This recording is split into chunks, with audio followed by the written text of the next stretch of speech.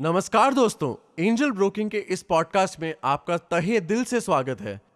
जैसा कि आप जानते हैं, इस पॉडकास्ट के जरिए हम आपको स्टॉक मार्केट से जुड़ी मुश्किल से मुश्किल बातें भी एकदम आसान तरीके से समझाते हैं, जिससे कि आप भी एक सक्सेसफुल ट्रेडर या इन्वेस्टर बन सके।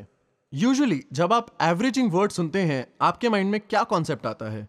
बेसिकली बहुत सारे वैल्यूज का average, right? Well, averaging strategy कुछ ऐसी ही है। स्टॉक मार्केट में एवरेजिंग का मतलब होता है कि आप ट्रेडिंग स्ट्रैटेजीज का बंडल ले रहे हैं। ये सभी स्ट्रैटेजीज मार्केट की वॉलेटिलिटी यानी कि अस्थिरता को मैनेज करने के लिए वर्क करती हैं। ऐसा करने के लिए उनका फंडामेंटल प्रिंसिपल होता है शेयर प्राइसेस का घटना या बढ़ना। फॉर एग्जाम्पल, अगर हम एक इमर्जिंग बुल मार्केट देखें, उसमें एक न्यूली एक्वायर्ड यूनिट का प्राइस एवरेजिंग से कम हो जाता है। इस केस में आपकी होल्डिंग में इंक्रीमेंटल इंक्रीज होता है ड्यू टू स्ट्रॉन्ग फंडामेंटल्स।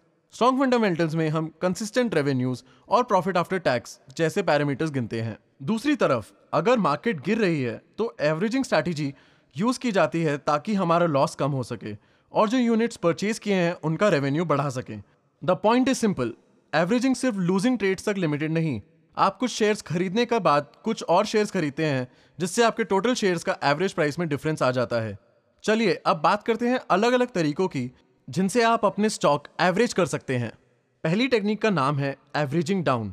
ये बहुत ही पॉपुलर एवरेजिंग स्ट्रैटेजी है। इसके अंदर अगर आपके शेयर्स खरीदने के बाद शेयर प्राइस में गिरावट आती है तो आप और शेयर्स खरीदते हैं, और ज्यादा शेयर्स खरीदने से आपके सभी शेयर्स की एवरेज वैल्यू कम हो जाती है एंड इनफैक्ट आपका ब्रेक इवन पॉइंट भी एज अ रिजल्ट कम हो जाता है। इसके पीछे का प्रिंसिपल ये है कि अगर आपने आज स्टॉक खरीदे और कल उनका प्राइस कम हो गया तो बजाय इस बात पर दुखी होने के आप एवरेजिंग स्ट्रैटेजी का इस्तेमाल करके अपने लॉस का इम्पैक्ट घटा सकते हैं और उसको बेटर डील बना सकते हैं। जैसा कहा जाता है, make the best out of the worst. Let us take an example to explain this further. Assume करिए कि ए और बी दोनों को लग रहा है कि एशियन पेंट्स की परफॉर्मेंस बेयरिश रहेगी, यानी कि स्टॉक प्राइसेस घटेंगे। ए और बी दोनों ही ₹1250 का टारगेट लेकर चल रहे हैं। अभी ए 1 लाख रुपए कैपिटल इन्वेस्ट कर देता है। On the other hand B stock की मूवमेंट्स को अच्छे से स्टडी और एनालाइज करता है और अपने 1 लाख के इन्वेस्टेबल कैपिटल को इन्वेस्ट करने के बाद थोड़े समय में 50,000 और इन्वेस्ट कर देता है।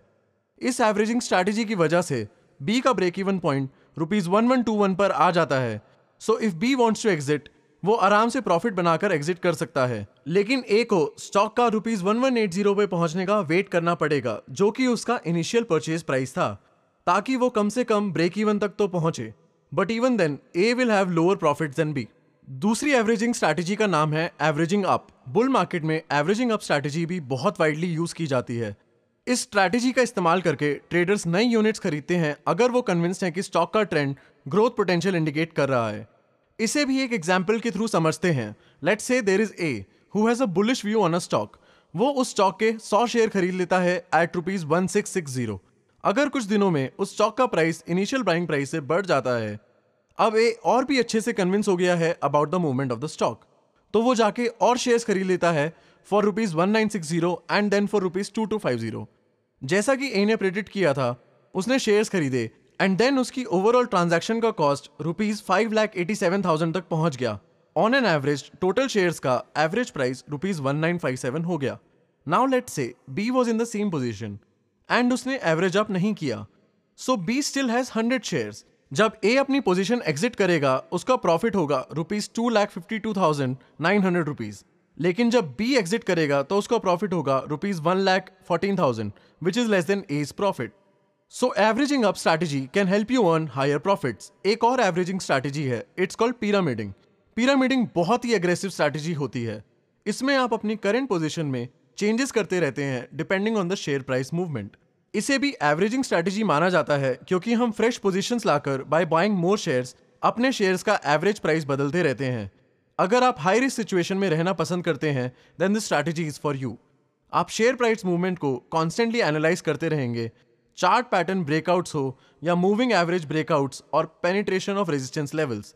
बहुत तरीके के टेक्निकल एनालिसिस एंड हर मूवमेंट के बेसिस पे एक नई पोजीशन ले सकते हैं। अगर आप ट्रेंड्स को स्टडी कर रहे हैं और उनका एनालिसिस करके सही ट्रेडिंग डिसीजन ले पा रहे हैं, देन कंपाउंडिंग आपके लिए वर्क करेगी। Pyramiding will work in your favour. लेकिन अगर ये प्राइस ट्रेंड रिवर्स हुआ तो ये बहुत जल्दी आपके लिए रेकलेस और आउट ऑफ कंट्रोल सिचुएशन बन सकती है। Specially if you take the highest और the lowest position in a trend. फिर आपके लॉसेस कम करना मुश्किल भी हो सकता है।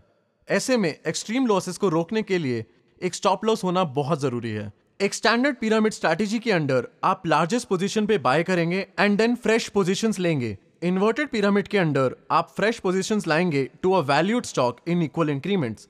अल्टीमेटली एवरेजिंग स्ट्रैटेजीज आपको स्केल अप या स्केल डाउन करके मार्केट वॉलेटिलिटी को आपके एडवांटेज पे यूज करने देती हैं। हमारी राय यही रहेगी कि ये स्ट्रैटेजी सिर्फ एक्सपीरियंस इन्वेस्टर्स यूज करें, क्योंकि इसमें इन्वॉल्व रिस्क बहुत ज्यादा हो सकता है। हम आपको बाकी एपिसोड्स में भी ट्रेडिंग के लिए टिप्स देते रहेंगे। इसी के साथ ये पॉडकास्ट हम यहीं पर रोकते हैं। उम्मीद है कि आपको पॉडकास्ट पसंद आया होगा। अगर कोई ऐसा टॉपिक है जिस पर आप हमारे एक्सपर्ट्स की राय चाहते हैं तो कमेंट सेक्शन में लिखना ना भूलिएगा। अपना ध्यान रखें एंड स्टे बुलिश।